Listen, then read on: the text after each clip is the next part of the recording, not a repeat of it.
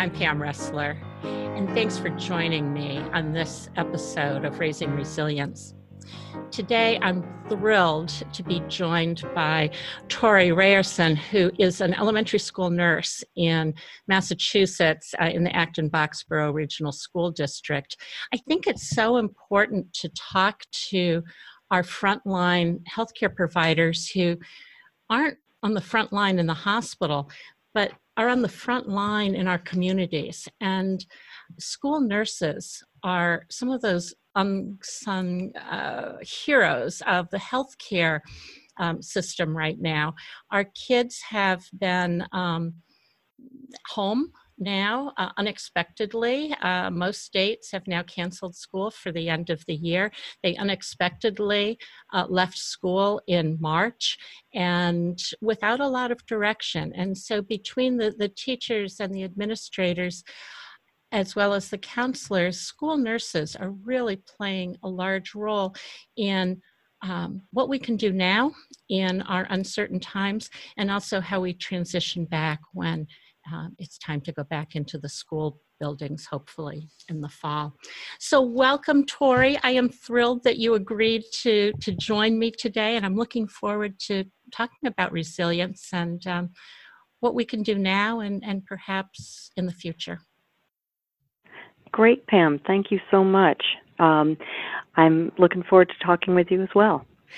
Great. Just a little background. I know you've been a nurse for over 30 years, but you've been a school nurse for 14 years. So your specialty really has been working with kids and in so many ways, but the younger kids. So you've been a school nurse in the elementary school years. That's so important for how kids learn about being resilient or being able to cope with change and difficulties, as well as find opportunities for joy and growth. So what are the things that you're really thinking about now that you're out of the school building? But that I'm out of, well, I miss the kids. Yeah. I'm really missing the kids, and I know that the kids are missing school. I think that this is a huge change for everybody, obviously, and the kids are missing their social relationships, they're missing their teachers, and they're even missing learning, a lot of them.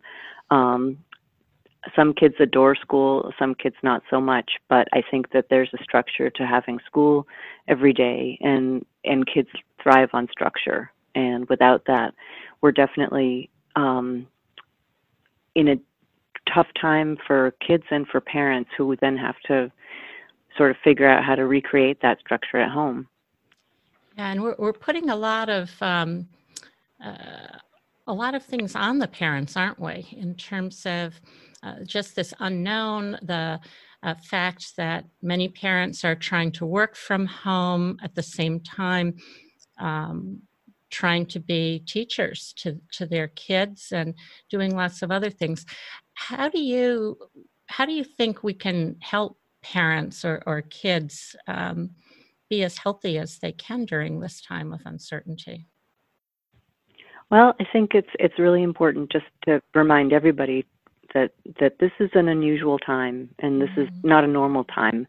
But here we are, so we need to try and work every day at being patient with each other, being patient with each other, I guess is a good way to describe that. And knowing that this is really hard. This is hard for everybody, and it's hard for different reasons, but it's exhausting, and it's going to take a lot of energy. So I think making sure that people get plenty of rest, that people are able to give themselves some care and some private time, which is going to be difficult in a lot of these situations, but really important to be able to then have that energy and strength that it's going to take to be able to be patient and to do the things that you need to do, and to be able to try and teach your kids at home while trying to work and while trying to maintain your household in some degree of structure. Yeah, really good points. I think, a couple of things kind of popped out at me.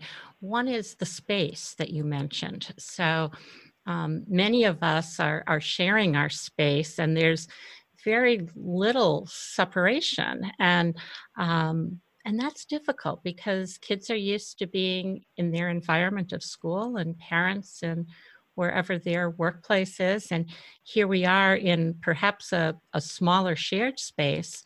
Um, and that's difficult. That's a new way of being. I also love what you said about that i- this is not normal. So I often cringe a little when I hear the word new normal. No, this is really abnormal. We're learning to adapt to what's happening now. But I don't think we need to consider that this is a fixed state right now. This is abnormal, and we will manage to navigate it, but there's nothing normal about this. No, I agree 100%. And as you said, this was an unexpected turn that took place in March, and people were not prepared for it. We didn't have the expectation that any of the things that took place were actually going to be happening. And it's even to the point where kids left some stuff at school because they thought they'd be coming back. And it's tricky. It's definitely a challenge for everybody, and that's sort of got to be in the back of your mind with every conversation that you have and every action that you take. And that's not easy to do. That requires a lot of again, patience and just sort of thoughtfulness. When everybody is stressed out, it's hard to it changes your perception of things that are going on, and it makes sometimes things that are perfectly normal and would be normal in any other circumstance just that much more heightened or anxiety provoking than they might be otherwise. And sometimes you just need to be able to step back and reassess that thought process that you're going through. Yeah, I think that's really important too, because we know in terms of um, just human behavior and also human physiology that when we feel trapped or in danger, our ability to think big picture or to modulate emotions goes way down. And so it's very hard for us to do that perspective taking that sometimes occurs when we're not in that state of acute or what's looking like now more long-term stress. So I'm concerned how people actually regulate that. And I think there are tools, certainly you've studied mindfulness and meditation yourself for many years, and how we can translate that into both kids and parents, the ability to perhaps be a little mindful using some of those techniques to um, give ourselves a little pause, a little space in that ongoing stress response. What are some tools or tips that you could give to parents and kids to get us through some of those super stressful times and just kind of try every once in a while? What would you recommend? Well, there's fortunately there's a lot of different ways to be mindful, and I think the traditional thought is that everybody sits for 20 minutes or half an hour, but there's so many other ways. And I think this is a time that allows us to actually be able to find those different ways and practice and try them and see what works for you and for your family.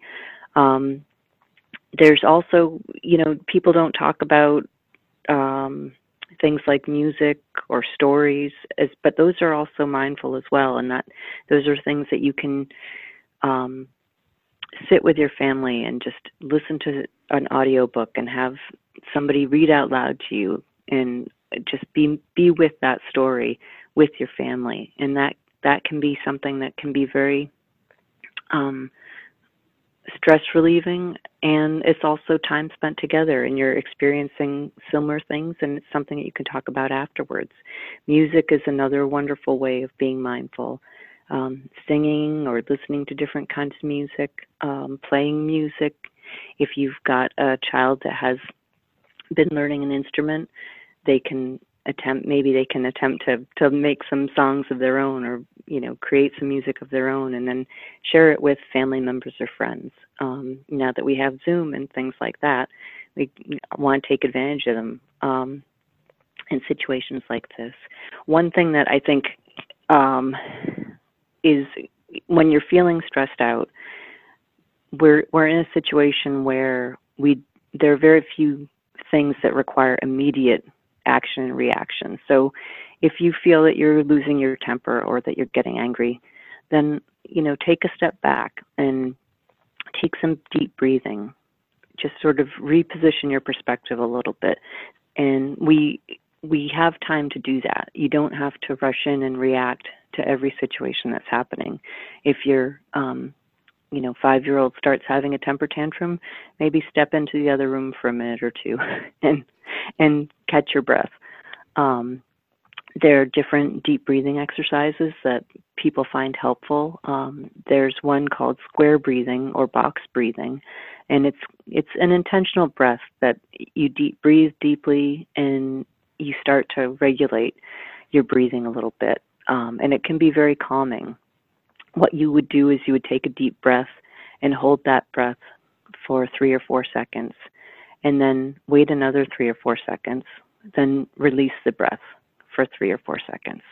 And if you do that a couple times in a row, your body actually will start to relax and calm down, and it helps. And that won't take that long. Then you can return to the situation and hopefully be able to have a response that is something that you're going to feel better about in the long run. I love that. That's such a great technique. I've used it with kids and adults and kids of many ages, and it's so simple in theory, but it's so effective, isn't it? Because you're kind of anchoring yourself, you're pulling your thoughts into the present moment with this rhythmic activity that you're creating, and it's such a great technique. I'd love to have people try it and let me know what they think of it, but it's a wonderful tool. I love also your suggestions about using the arts in a way, so music or the language arts of reading to each other and then sharing that. So there's an incredible opportunity there to use something that often is a rather solitary endeavor or passion, and then share it out into the world, which I think is an opportunity that we might not have considered before we've been thrown into this abnormal way of being right now. Yeah, and it's a way to sort of add structure to your day as well. You could start the day with a story or some music, or end the day with a story or music. And we talk about these are things that we would like to do normally, but we're all too busy. And in theory, we are probably still really too busy, but we have more time that's together time now. And if you say, we're going to listen to a book on tape for 10 minutes every night, then you can do that together and listen to a story, or read the story out loud to yourself. I loved reading the Harry Potter stories to my kids when they were growing up, and we would read a chapter a day, and it was great, and they loved it, and I loved it. It was a great way for us to be together and to be doing something, and it wasn't stressful. Or at least for me, I enjoyed reading. But if reading out loud is stressful for you, then the audio book is a great alternative.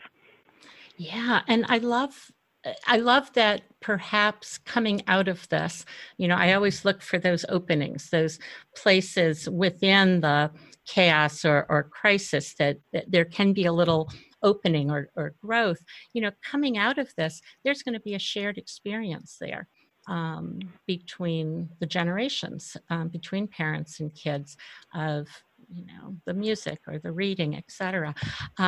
There's some great books. One that I know you recommended to me a while ago, and I revisited it, and it's a picture book, and actually it's, I think, about 40 or 50 years old now, but the title of it is Fortunately. And why I like it so much is it puts ourselves, the child in the book, into one of those situations that is good and bad. So it's fortunately and unfortunately, and again, fortunately and unfortunately. And I think part of our learning maybe during this crazy, crazy time might be that bit of a more creative or flexible mindset. And that's actually been studied for a number of years. Carol Dweck, who's out at Stanford, has dubbed it a growth mindset versus a fixed mindset. And the ways that we can support that growth mindset is actually when things go wrong or when there's failure and how we readjust. And that fortunately, unfortunately, is a wonderful way to express that, I think, to kids. And also thinking about this idea of not to negate that these are scary times, there's a lot of fear, there's a lot of loss, those endings that many kids didn't get to have of their school year. Are there these other opportunities for learning to be a little more resilient, having that ability to bend and recover differently? Maybe we can do that with some of the stories that we tell or that we read. I think that's a great idea, and fortunately, it's by Remy Charlip, Thank you. and it's a great story, and it's fun, and the kids absolutely love it. It's aimed for probably between kindergarten through third or fourth grade, but I think the older kids would get a kick out of it as well. And I think it's just an interesting perspective, and it does have you sort of look at things in a less narrow view. Yes. Here's an experience, and you can view it narrowly, or you can view it in a little couple of different lights and see how that works out and plays out. And it helps the kids to sort of be able to then view their own other experiences in a couple of different lights. This is not only what you're seeing before you, but there are other things to it as well. Yeah, I agree. I think, the more we can translate some of this unknown that we're experiencing into stories, into books that aren't exactly the same. There's no mention of coronavirus, unfortunately, but to role model a bit or to demonstrate our capacity to actually be a little creative and flow with these changes that are unexpected in our lives. And they're going to come in numerous ways. I think the other thing that is helpful through stories like Fortunately and others is to show that we can make mistakes and we can get back up after a mistake or a challenge in a different way. And that's a wonderful, empowering message, I think, for kids who are very concerned about success or not making mistakes. What's your take on that? I agree 100%, and certainly, this is this unusual situation that we're in. We don't have a roadmap for what's the right thing to do or not. So we're going to make mistakes along the way.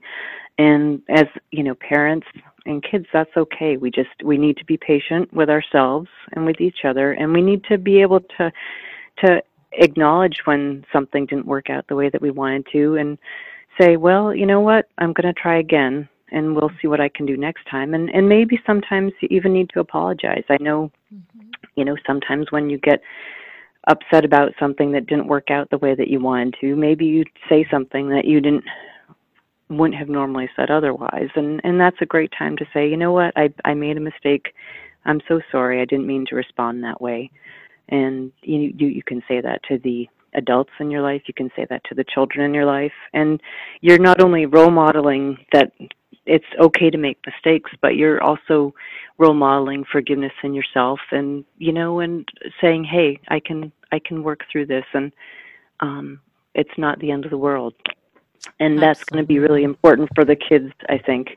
to see, have that role modeling so that they can be flexible, so that they can be resilient, and that they can be okay as much as possible. You know, it's a stressful situation, and people can get through it, though. People care about each other and support each other, and with that love and support, you know, hopefully we'll be able to get through this. Absolutely. And, you know, as human beings, we have survived many things. And so to have faith in the fact that this is a new disease, but it's not a new situation for the human race. And so to take a look at, we've done this before, just with a different disease. And I think that gives people a sense that this isn't all brand new. We have the capacity to do this, but we need to pay attention on how we're going to navigate it. As you think about the return to school at whatever point that may be, what are the things that you hope for and that you're concerned about? I know as a school nurse, many people don't really have the full idea of what school nurses actually do, and it's no longer going to the school nurse to get a Band-Aid, is it? So tell me a little about, you know, what you hope and also what you're a little fearful of as we return to school. Well, I'm hopeful that we all return sooner than later, that we all get to have a normal start back in the fall.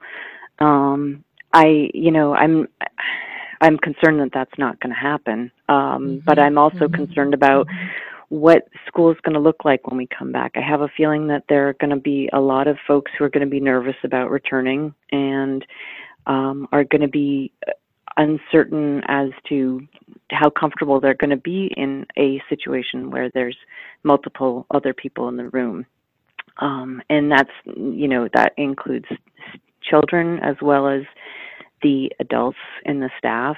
And, you know, the anxiety about how, you know, what happens if I get sick, and where's that gonna play out? My concern there as a school nurse is that, you know, we've always had some degree of anxiety in school, and you know, that's absolutely normal. That's not unexpected. But we now will be in a situation where the space in our health office is probably going to end up being very limited for visits with students who are, in fact, you know, potentially going to be very ill or potentially could make other students very ill. So whereas I would normally have 3 or 4 kids in the health office at a time, I am probably looking at a scenario where it's probably going to be 1 at a time. So some of those kids who are coming in with stomach aches or headaches that might have been related to anxiety or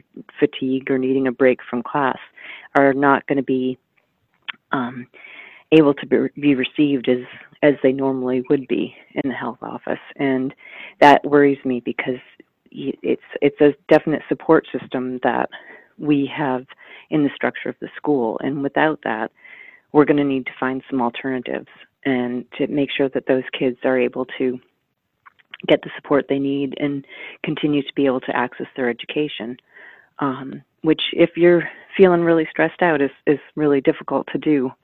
It's hard to learn when you can't relax. Yeah. And it's hard to learn when you're tired and, you know, you're not getting the rest that you need. So I've got a few concerns, to say the least. Yeah, it's going to be new territory, isn't it?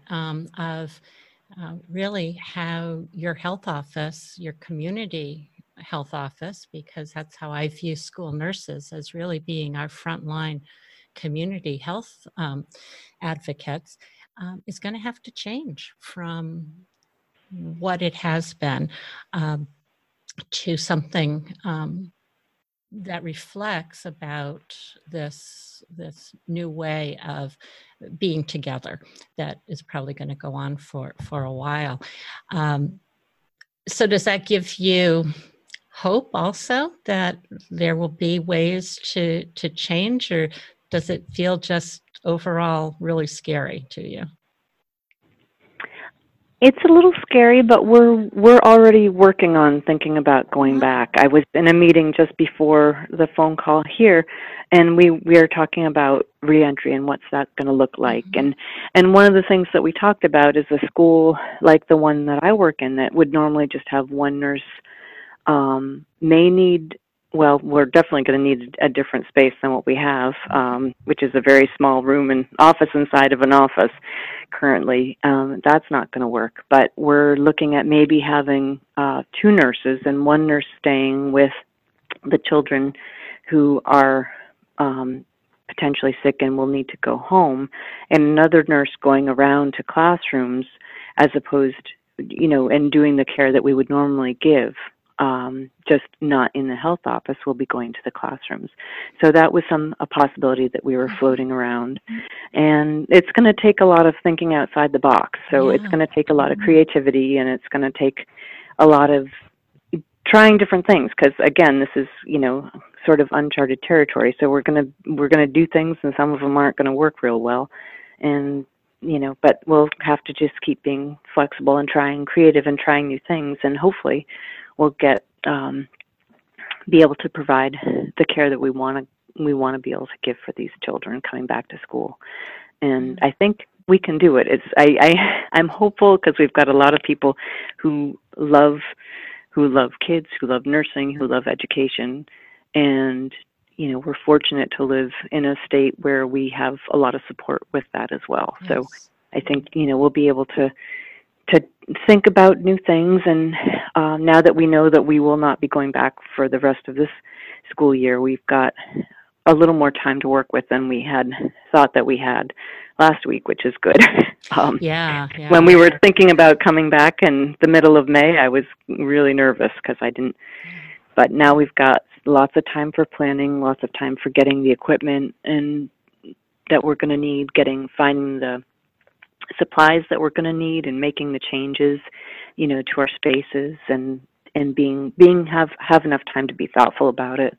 And so I am hopeful, and I really, I know that it may feel like a long time coming, but I do think it will definitely happen, and I'm looking forward to those days a lot. That's so great. And, I know so many school nurses and teachers and counselors and administrators. You all love what you do. And this has been really hard for those of you who have been separated without a traditional way of transitioning and saying goodbye.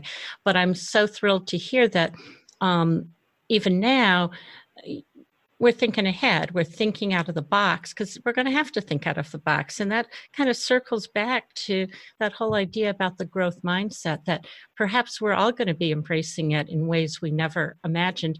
And we might make some mistakes. And I think knowing that that's part of this process is also a bit liberating and also empowering. And it's certainly a way to think about raising resilience for everyone. I just want to thank you so much, Tori, for taking the time. I know you've been really busy with meetings with colleagues, and it's not like you haven't been working so hard. It's just in a different environment these past many weeks. And I know that going forward, that's going to continue. So thank you for being on the front line in the community, just like we are applauding our workers on the front line in the hospitals. Bravo to you and all of you guys out there in the community. And thank you so much for agreeing to chat today, because I think your message is one of hope, and is one of, we're going to do this. So thanks so much, Tori. Oh, thank you, Pam. It's been a pleasure, and I love talking to you. And take care, everybody. Thanks for joining me on this episode of Raising Resilience. Until next time, stay safe, be well, and take care.